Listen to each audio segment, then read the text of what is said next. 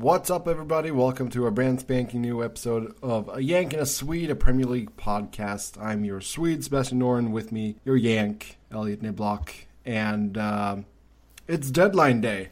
Deadline day has come and passed, and we're going to talk about some of the deals that got done here, as well as take a look ahead at match week 25 in the Premier League, as the race for fourth is heating up quite a lot, which is very good for some, less good for some others. But we'll get into that.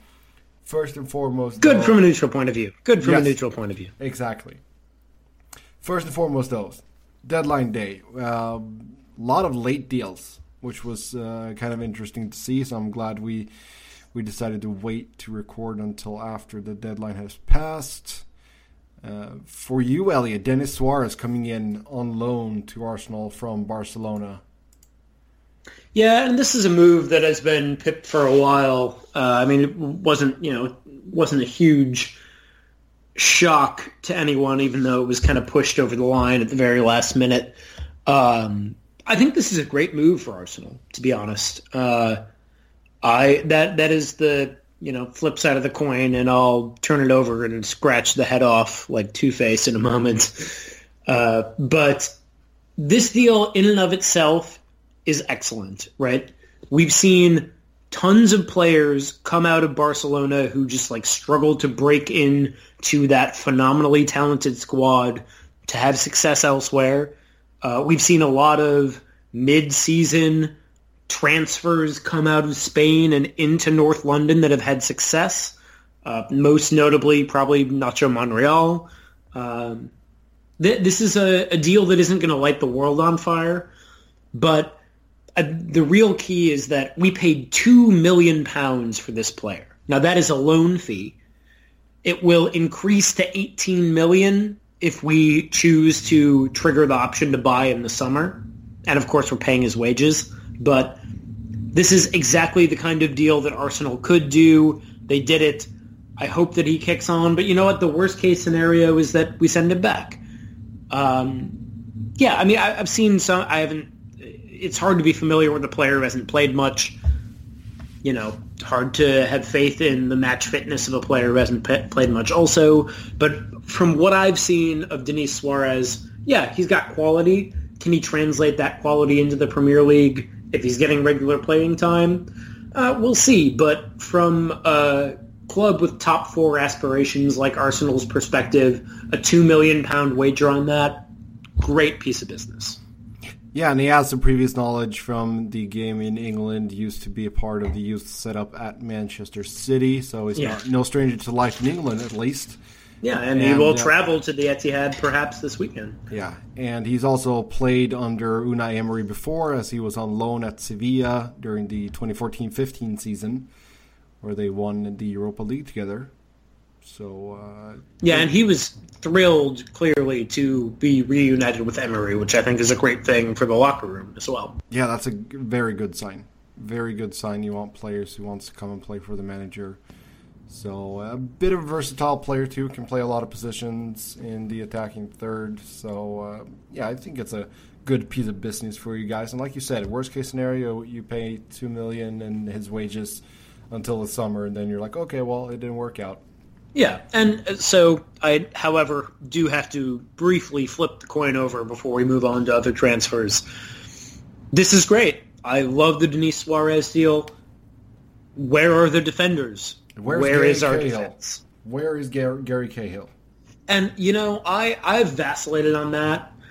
But a month ago even, I said on this podcast that he's not going to light the world on fire, but he is a useful squad player. And you know what we need in our squad? They are center halves. That is what we need. We don't have them, and it baffles me. It absolutely baffles me. And maybe, hopefully, Mavropanos will be the next Carles Puyol. Maybe that's what Emery and the rest of the back of house at Arsenal see in him. But as happy as I am with maybe not necessarily the intrinsic quality of the player himself, because I don't know enough about it to speak about that, but the details of the deal for Denis Suarez, I think that's great. That's great moving forward. What have we done at the back? Absolutely nothing. What do we have at the back? Extremely little. How are we going to move forward challenging for top 4 and the Europa League? I have no clue. And hopefully somebody at Arsenal Football Club does, but I don't. And I am, as excited as I am about Suarez, I'm worried about that at the back. Yeah, I mean, your best hope here is that you have sort of a hidden gem in the under 23 squad or something. Well, but that's the thing, is that, again, Mavropanos, I think that he can be a Premier League quality center half. But I don't think he's that yet. Again, small sample size, not sure. But he's coming back from injury. And I was saying this to a good friend of mine the other day, that if Arsenal have a center back pairing of Mavropanos and Holding in 2 years, I think that could be a really solid center back pairing. But it's not that yet. And even if they were both fit, it's not that yet. But Holding is out for the season. Mavropanos is coming back for the first time this season. It baffles me. It absolutely baffles me. And this is certainly not the first transfer window in the last decade that Arsenal fans have been baffled by the moves of their football club. I'm not totally frustrated. We did get somebody in. We need bodies in the squad. With any luck, Suarez could be, he could be the next Alexis.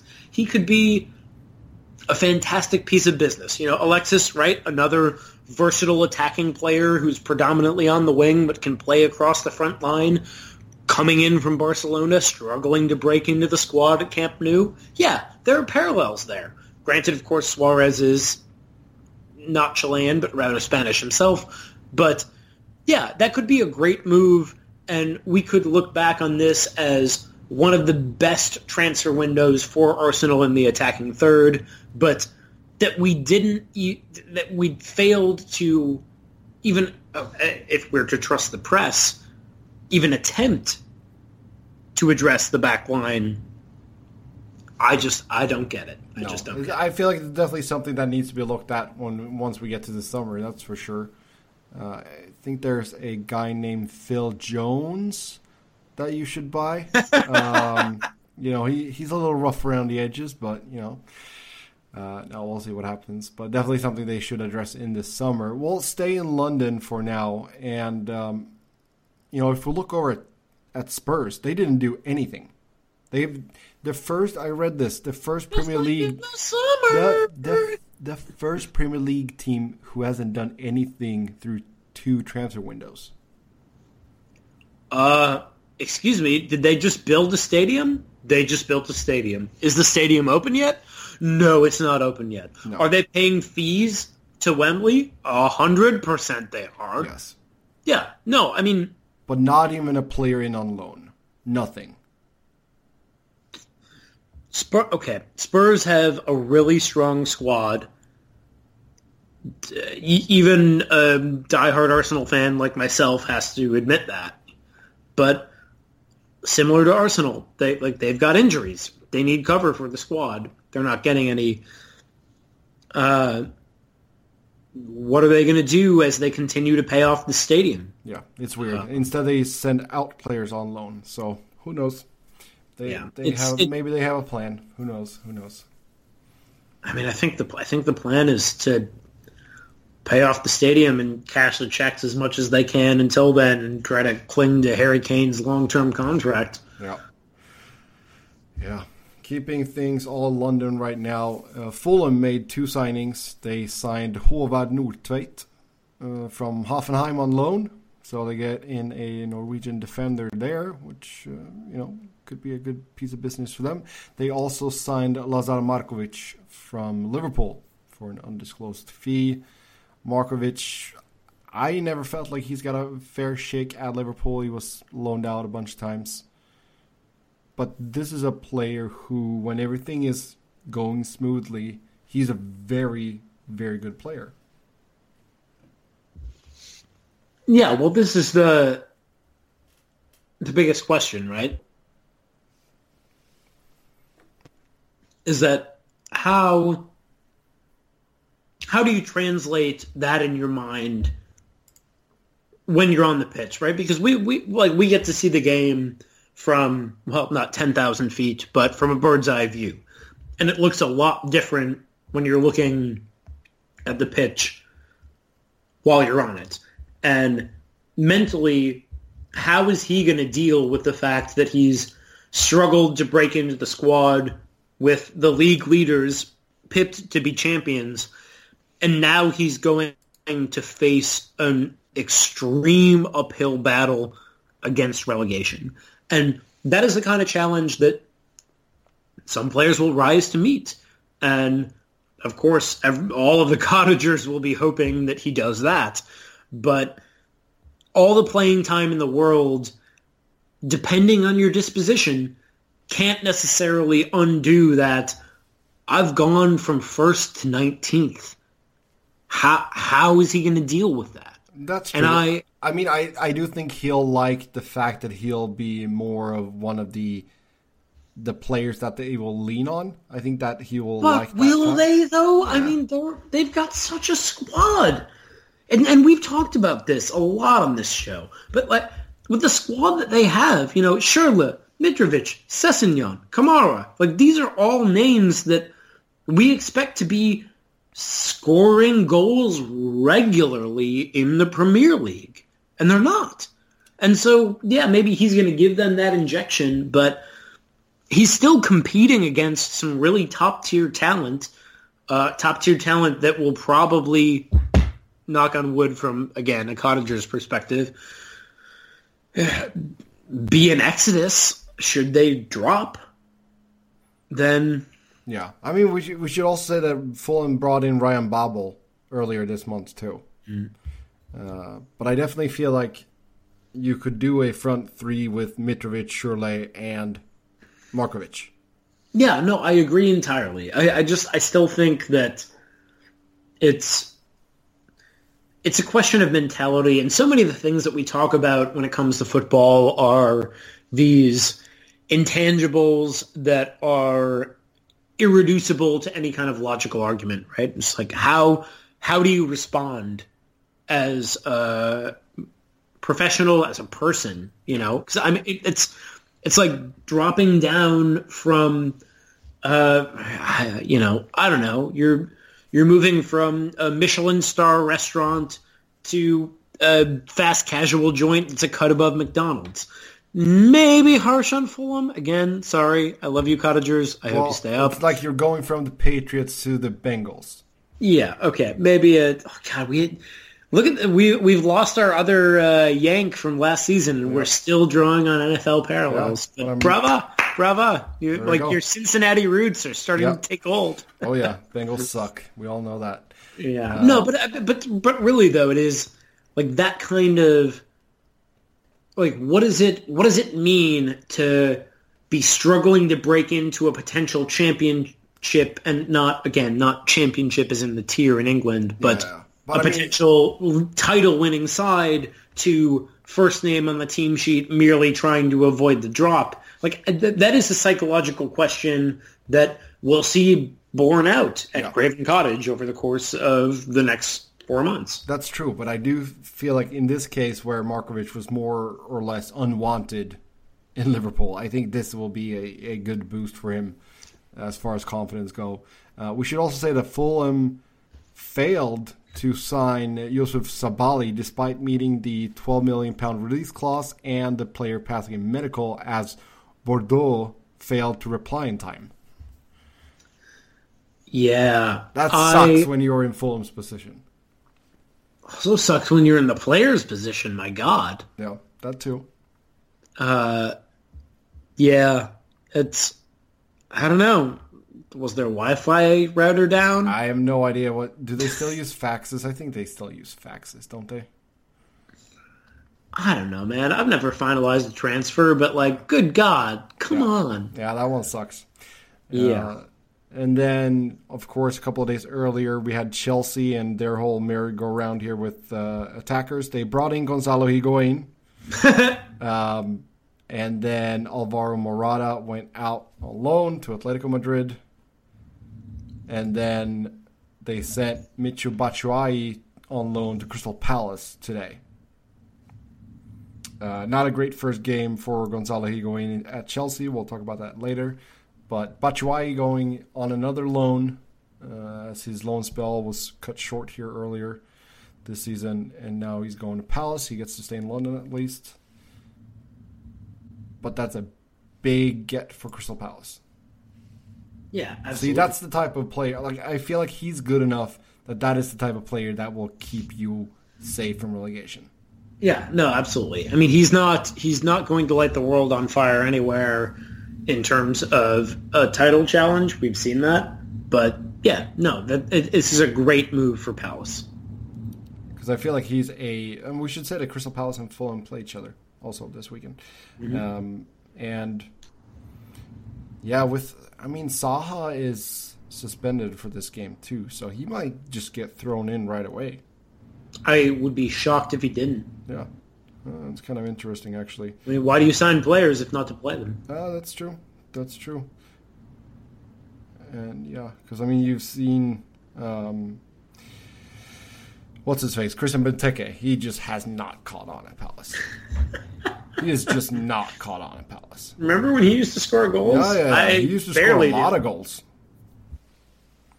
But you put in Batshuayi in the middle, you put Jordan Ayew on the wing instead, and then you got a front three of Andros Townsend, Batshuayi, and Ayew. That doesn't sound too bad.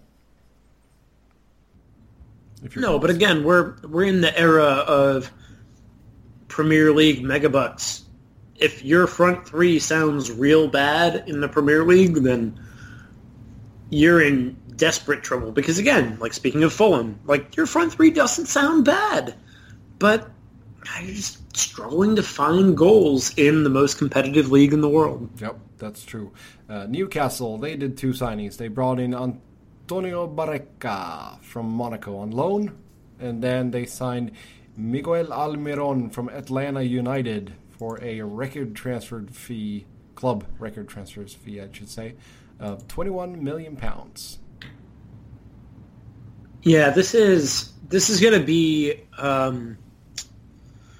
bellwether, watermark, canary in the coal mine, whatever metaphor you want to use, but it is already putting a line in the sand. Just add another one there. It's huge. It's huge from the perspective of an MLS supporter, right?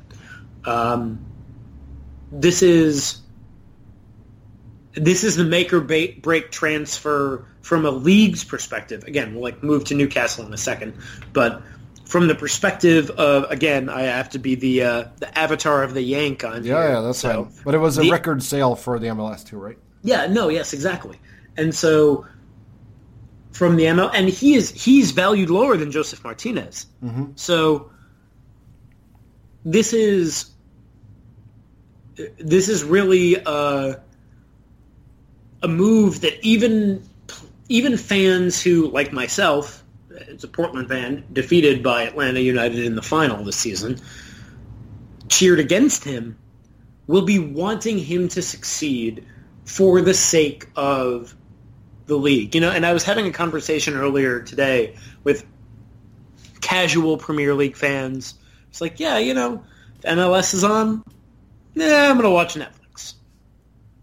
And that's common. Like, oh yeah, well I'm a Premier League fan, but if MLS, nah, not even on the table.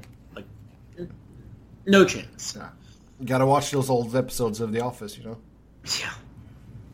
But this is a sign that, okay, we're starting to enter into that conversation, right?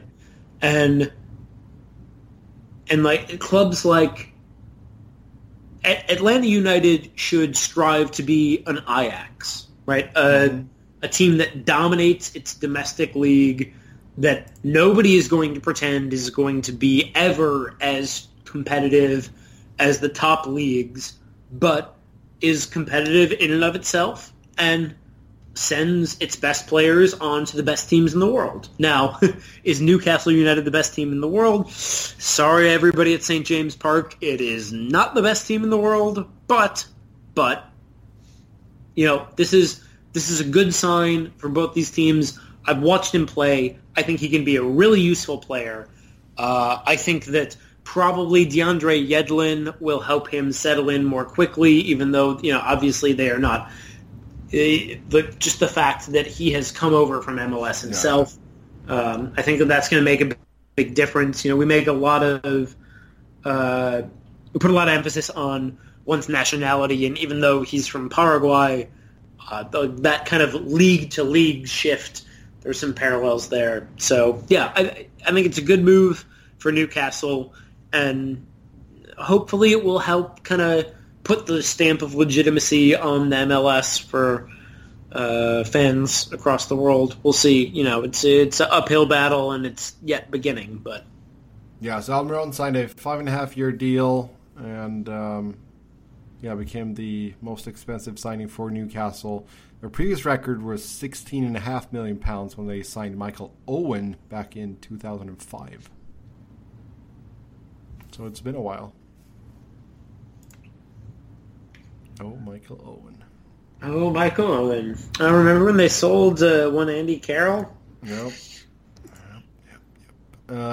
Wolves made their deal for Johnny Otto permanent. They paid Atletico Madrid £18 million. What else do we have here of note? Peter Crouch. So, Stoke bought Sam Vokes from Burnley for £7 million and Peter Crouch. So, Peter Crouch going to Burnley. It's 38 years young. You trade a mediocre, barrel-chested striker for a mediocre, older, giraffe-legged striker. I don't get it. I mean, Peter Crouch, he's got, let's see here. So he's scored for 6 different clubs in Premier League. Only Craig Bellamy has scored for more. He scored for Craig Bellamy. So Crouch want to get that record. And he says he wants to play until he's 40. So we'll see. Him. We'll see if he can do something coming off the bench for Burnley, because I'll highly doubt that he's going to start games. No, of course not. He's a target man. Can he be worse than Fellaini? Mm-hmm. I don't know. Yeah, we'll see. I got to ask the tough questions. Yeah, that's true. We should say that Marouane Fellaini looks to be on his way out. Everything points to him securing a move to China. And good for him. Good for United. So Floppy Fro got to get paid, son. Yeah, I'm totally okay with that. Yeah. Totally okay with that. We should also say that Leicester signed Yuri Tillemans on loan from Monaco and sent Adrien Silva on loan to Monaco. Tillemans, exciting young player. I think that could be a good piece of business for Leicester. Yeah, no, definitely. And I think that, they are themselves at this point in the season somewhat in need of a kickstart, right? I think that and again, we'll get into the results a little more, but despite their draw against the champions yesterday, ooh, boy, look at me. I'm going to have to knock on wood for all the Red supporters. The league leaders, top of the table, Liverpool, previously they'd struggled, right? Got knocked out of the FA Cup by Newport. Yeah. Defeat to Southampton.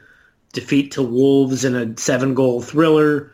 And so even though, a point at Anfield against the champion, oh God, I keep using that word. Sorry for all of you Reds fans now that I've cursed you. Yeah, jinx. You're welcome to all of you Evertonian and United supporters. But anyways, on the face of it, it's good. But still, they are now 3 games in the league without a win and 4 games on the trot without a win. So an injection of quality will be exactly what they need, especially because they are looking down the barrel at Manchester United, an in-form Manchester United, again, despite recent results, but overall momentum, and then a traveling to Wembley against Tottenham after that in the Premier League. So yeah, they need all the help they can get. Yep. So Tillmans, we should say that he was part of Belgium's 2018 World Cup squad, and he has represented his country on 19 occasions. 21 years old. So that's a lot of caps for a 21-year-old in Belgium. Squad that deep. Absolutely. Okay, let's move over to match week 25, and interesting game right off the bat on Saturday morning. 7:30 a.m. kickoff Eastern between Spurs and Newcastle. Like we said, Spurs didn't make any signings. Newcastle did a couple. But 2 teams that are pretty far off in the table. Spurs sitting in 3rd after their win over Watford last week.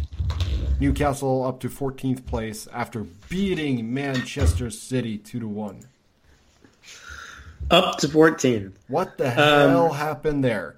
Yeah. Everything was going super smoothly. Sergio Aguero scored after like 24 seconds. But then in the second half, it switch around. Solomon Rondon tied things up in the 66th minute, and Matt Ritchie scored from the penalty spot in the 80th minute to give Newcastle the win.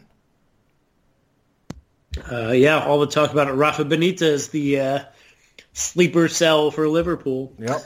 I mean, this was a phenomenal finish to the game, too. You had City pressing on, Newcastle just clinging on for dear life, basically. And the fans, oh my God, did this mean a lot to them. Oof. Yeah, no, that was, and honestly, I have to say that I've been frustrated by Newcastle, infuriated by Newcastle from a personal bias perspective. But as a neutral, you've got to love that. You know, they haven't enjoyed a ton of success in recent years.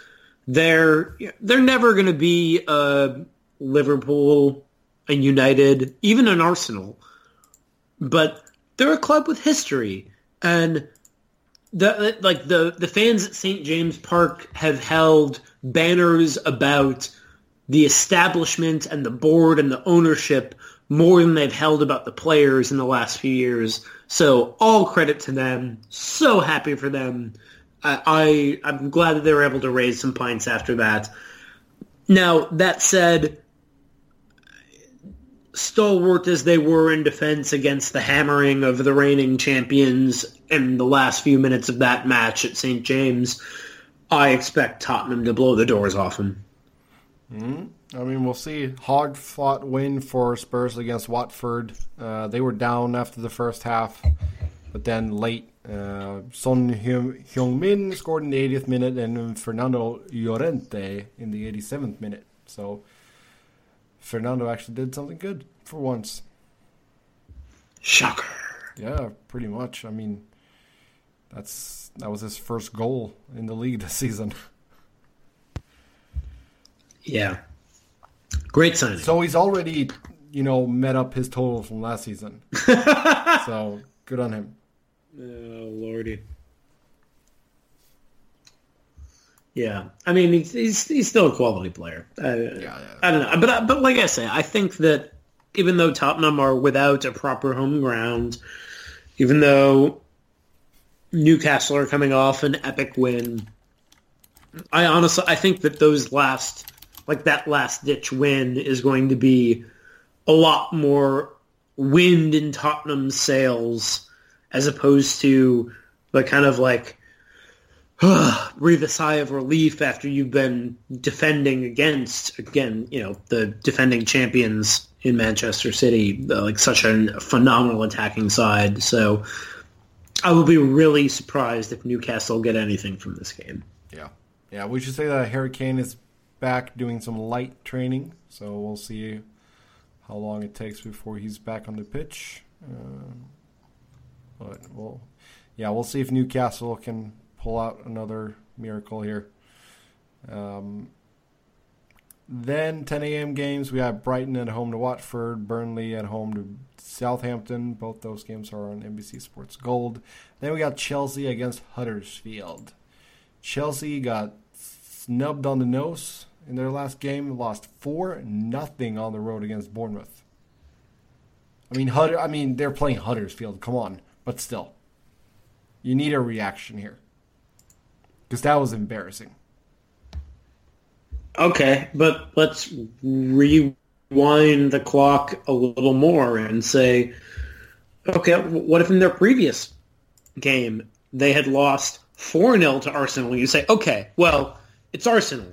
It's Arsenal, even though Arsenal is not, now the Arsenal of the Bergkamp Henry, but nonetheless, if they had lost 4-0 at the Emirates, say, well, you expect a response against Bournemouth. Against Bournemouth.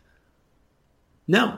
I mean, this is as absurd as I thought the statements of Sarri out were, and I still think you need to give a manager at least 18 months. Yeah, that's way too early. Yeah. But, I mean, this was as embarrassing a defeat as I can remember Chelsea having had since they fired Mourinho. And maybe I have a short memory. Please. No. This is one of their worst defeats in the Premier League. Yeah. I think they had a 5-1 defeat to Liverpool, also. So losing by 4 goals, that's really bad for them. Yeah, I mean, and obviously the 4th goal, taking Arsenal into 4th place, I was happy about that. But I still, from a neutral perspective, I still think Sarri has a lot to bring to this club. It's a transitional time. It's difficult to say. Yeah. Well, I mean, the fact is, too, we haven't really talked too much about this, but after the last couple of weeks here, if we look at goal differential, Chelsea sitting on 40 goals scored on 24 matches. You got United now, they're up to 48. Arsenal 50, Spurs 50, Liverpool 55, City 63. 63. So, I mean, they have the 3rd best defensive record with only 23 allowed. But they got to score some more goals. I mean, and this is... But really now, they have to pummel Huddersfield. Huddersfield sitting dead last. They have 11 points. They've only scored 13 goals. They've allowed 41, which isn't worse than the league. That's Fulham with 53. Mm-hmm. But still, this should be at least a 4-0 win. Ooh, that's a bold statement, Seb. I'm saying it should be. I'm not saying it's going to be. It should be. I would say it should be at least 2-0.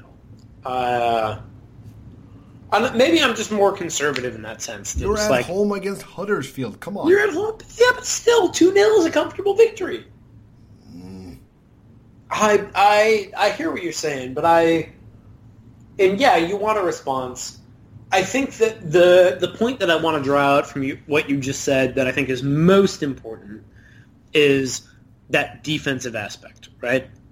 Like, this is a team that has seen Alvaro Morata fall flat on it. I mean, he's the new Diego Costa. He's the new failure from Spain. Doesn't mean he's a bad player, but yeah, he's not great. And Diego Costa scored a lot more goals. Maybe actually a better comparison would be Radamel Falcao. Mm-hmm. Yep. But a player that you expected to really just be the next Didier Drogba wasn't. Still waiting on him. And I think he just retired, actually. Did Drogba? Yeah. Yeah, I don't think he's gonna... Because he did feature for Phoenix Rising FC. Yeah, he's retired now. Yeah. Shame. Okay, well, we're not going to talk about Didier Drogba. No, but do you think Higuain can be that player, though? I don't know. Honestly, I thought Morata could. So I think Morata was more likely to than Higuain. I mean, Higuain is almost 30, right? You know, he is. Yeah, but he's been scoring goals for. Yeah, but he hasn't been scoring goals in the Premier League. A lot. He's actually 31. Yeah, he hasn't been scoring goals in the Premier League. I don't. I think that he will score a lot of goals for Chelsea Football Club. I don't think that he is the answer to their striking problems. I mean, you could definitely say he had his best period while he was at Real Madrid a long time. Yeah, it was. No, but I think that this is what I want to say to all of the Chelsea supporters out there who are, gnashing their teeth at everything I've said so far. And that is that you've got to have faith in Sarri as building a solid defense and just needing that spark in the final third. Because you need that clinical finisher, and I don't know how much Hazard is affected by the fact that we all seem to know that he's leaving. Yeah. But if you can build that solid defense, take it from an Arsenal supporter who has not seen anything like a solid defense since, I don't know, maybe Gallus? I don't know. At least Sanya. But regardless, we don't, if you build from the back, yeah, it's frustrating. Well, it's also frustrating with technological issues, but we suffer them as we live in the 21st century. But no, it's frustrating to build a team from the back. Everybody, as a supporter, wants, you want that number 10, you want that number 9, and we've been frustrated from a Chelsea perspective that, we haven't filled those Didier Drogba shoes. And as amazing as Eden Hazard has been, not quite as amazing this season. Maybe he has one foot out the door. I don't know. But you've got to give Sarri his chance. And we all know that Roman Abramovich has very deep pockets, right? And he can bring those players in. He will bring those players in, one would hope, from a Chelsea perspective. And so the defensive record that they have has to be held up into the limelight as much as possible. And yet the flip side of that is that Roman Abramovich also has a history of firing managers and being very quick on the draw on that. So, yeah, I would hope that Sarri gets his full shout, again, from a Blues perspective. From my own biased perspective, I couldn't care less. Yeah, bring back Mourinho. Yeah, oh God, yes. Mourinho to manage all the clubs in Premier League. Third time's the charm, right? Yeah, that would be something. But yeah, I do agree with you there that it's still too early to pass judgment on Sarri. And I do think that if they do end up selling Eden Hazard this summer, that all that money is going to go towards buying a replacement or two. So we'll see what happens there. But that loss opened up things. As you said, Arsenal, they moved into 4th place. They got 47 points. Chelsea, 47 points. Manchester United, 45 points. They could have had 47 points. They could have had 47 points. But 2-2 draw at home against Burnley. On paper, that doesn't sound very good. And for big parts of the game, there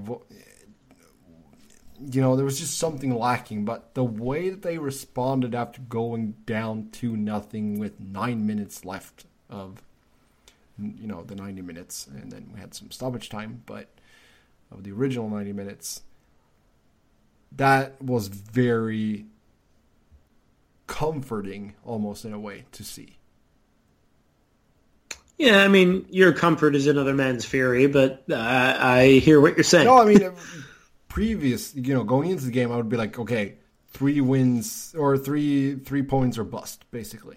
with the way they've been playing, with the form during and everything, you would say, okay, Burnley at home, that's 3 points.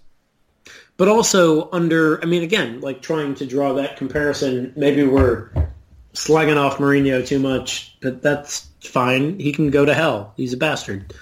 So his United side, I would expect them to fold 1-0 down. And so, yeah, I mean, again, to your point that they charged back and were able to salvage a draw, I think it speaks to how Ole has taken this team and has taken this locker room. Yep. And no, it's been phenomenal watching Ole Gunnar Solskjaer coach this team. Everyone just seems happy, and we've talked about this previously, but just the whole mindset seems to be more, let's go forward, let's push forward, let's be expressive, let's do what we're good at, and that's playing attacking football. And that's been so nice to see after the dreadful play under Mourinho, really. And it just shows, too, that was the big problem with this team, was Mourinho's system and his coaching style. So it feels good to sort of be vindicated on that front. Unfortunately, it took a long time. They wasted a lot of money. They wasted a lot of time. But at least they're back on the right track here. And battling back from 2-0 down with 9 minutes to go, that's good. I'm still feeling positive about this. I still feel like they got a really good shot at actually nabbing that fourth spot. And hopefully this is going to be a real race right until the finish. Yeah. I mean, I think it is going to be a top 4 race down to the wire. Yeah, we need that. We need more title race down to the wire, which I think we're also going to get, but that's another story. We might. So we should say that Crystal Palace Fulham, also 10 a.m. kickoff, NBC Sports Gold, same for Everton against Wolves. And then 12:30 kickoff Cardiff against Bournemouth on NBC, the big NBC. So I guess maybe someone will tune in for that. Sunday, Super Bowl Sunday, 9:05 kickoff a.m. Eastern between Leicester and Manchester United. So it'll be interesting to see there what tweaks Solskjaer will do for that game and if they can bounce back with a win. But the big game, 11:30, you're pre-gaming before the Super Bowl, Manchester City against Arsenal.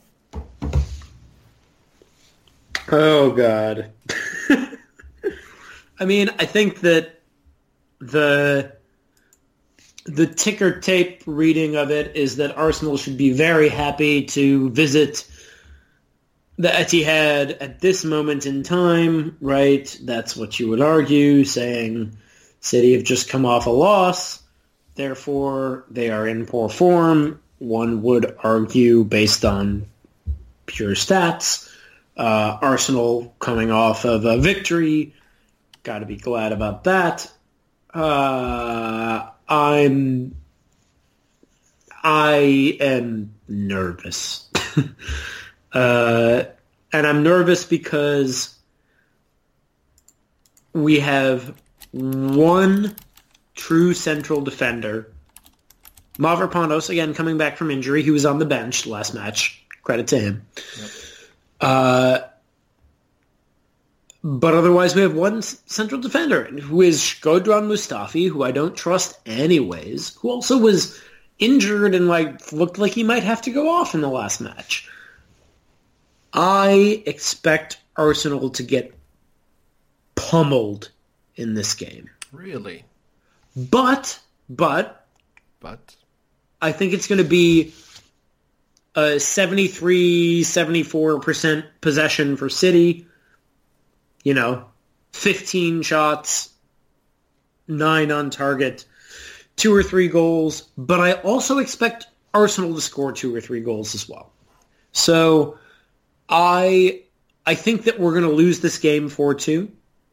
That's kind of my gut instinct prediction. Because I don't have any faith in our defense. Okay. Could be 6-1. I mean, if we look at it here, so City, they've suffered 4 defeats so far in the Premier League. They lost 2-0 against Chelsea. After that, they bounced back and beat Everton at home 3-1. Then they lost 2 games in a row for the first time in forever. First they lost against Crystal Palace 3-2, and then 2-1 against Leicester. Then they bounced back and beat Southampton 3-1. Now they lost against Newcastle 2-1. So 3-1 City. That's where you should place your money. Either that or that they lose 3-2, I guess. I don't know. But, when they bounce back, it's been 3-1. And I mean, last meeting between the teams, that was a 2-0 win for City at the Emirates. Yeah, very beginning of the season, match day 2. Match day 1, in fact. Match day 1, yes. So it will be interesting to see. We should also say that they got a date with Chelsea in the EFL Cup final, the Carabao Cup, at the end of the month here, or end of next month, depending on when. End of February. There you go. So at least they might be able to get some silverware there, because they got 5 points up to Liverpool, and you already been calling Liverpool champions. And that's a Freudian slip, but we'll see. And they will play West Ham on the road on Monday. I think they've got the swagger about them, Seb. I'm sorry. I know that they're arch rival of United, but I think they look the part. They really look the part. They do. They really do. Although they stumble a little here against Leicester, but no, I would agree. It's definitely their title to lose here. I'm just wondering. Let's see if I can pull this up real quick. So, bear with me here. Fill some time, Elliot. Fill some time about talking about how Liverpool looked the part of champions, or should I spend the time instead talking about how frustrated I am with Arsenal's defense or lack of their transfer window movement? I mean, you can recite a sonnet. It really doesn't matter. Okay, here, I got it. Never mind. Scrap the sonnet. So, Liverpool, if we take a look here at their fixture list, as far as tough games to go, they'll play Bayern Munich in the Champions League. That's going to take its toll. Oh, yeah, Bayern Munich, small club from Germany. Yeah, but they play United on the road.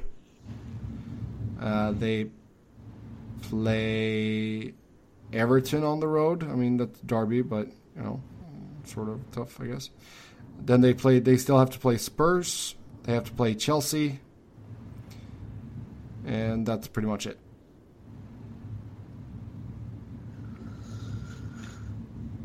Their final 4 games are Cardiff, Huddersfield, Newcastle, Wolves. So, oh wow, boy! Yeah. If they need 6 points from that, you got to pick them as champions. Oh yeah. So it's they got a couple of tough ones, but I feel like it's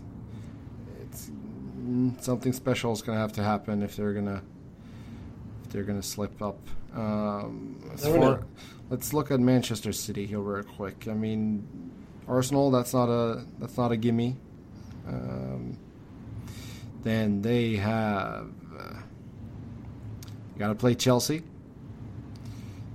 They got to play. Who else do they have to play? They got to play United on the road. They got to play Spurs. Spurs can play the spoiler role here. Yep. But yeah, that's their last 4 is Spurs, Burnley, Leicester, and Brighton. I bet it's Leicester. I bet it is Leicester who do it. I bet it is. We'll see. But definitely an interesting last third here of the season left. So with that, we're going to say goodbye for this episode. As always, you can follow us on Twitter. I'm Seb Noren. Elliot is Keats Was Better. And then give one Yank, one Swede a follow as well. Until next time, have a good one. Bye-bye.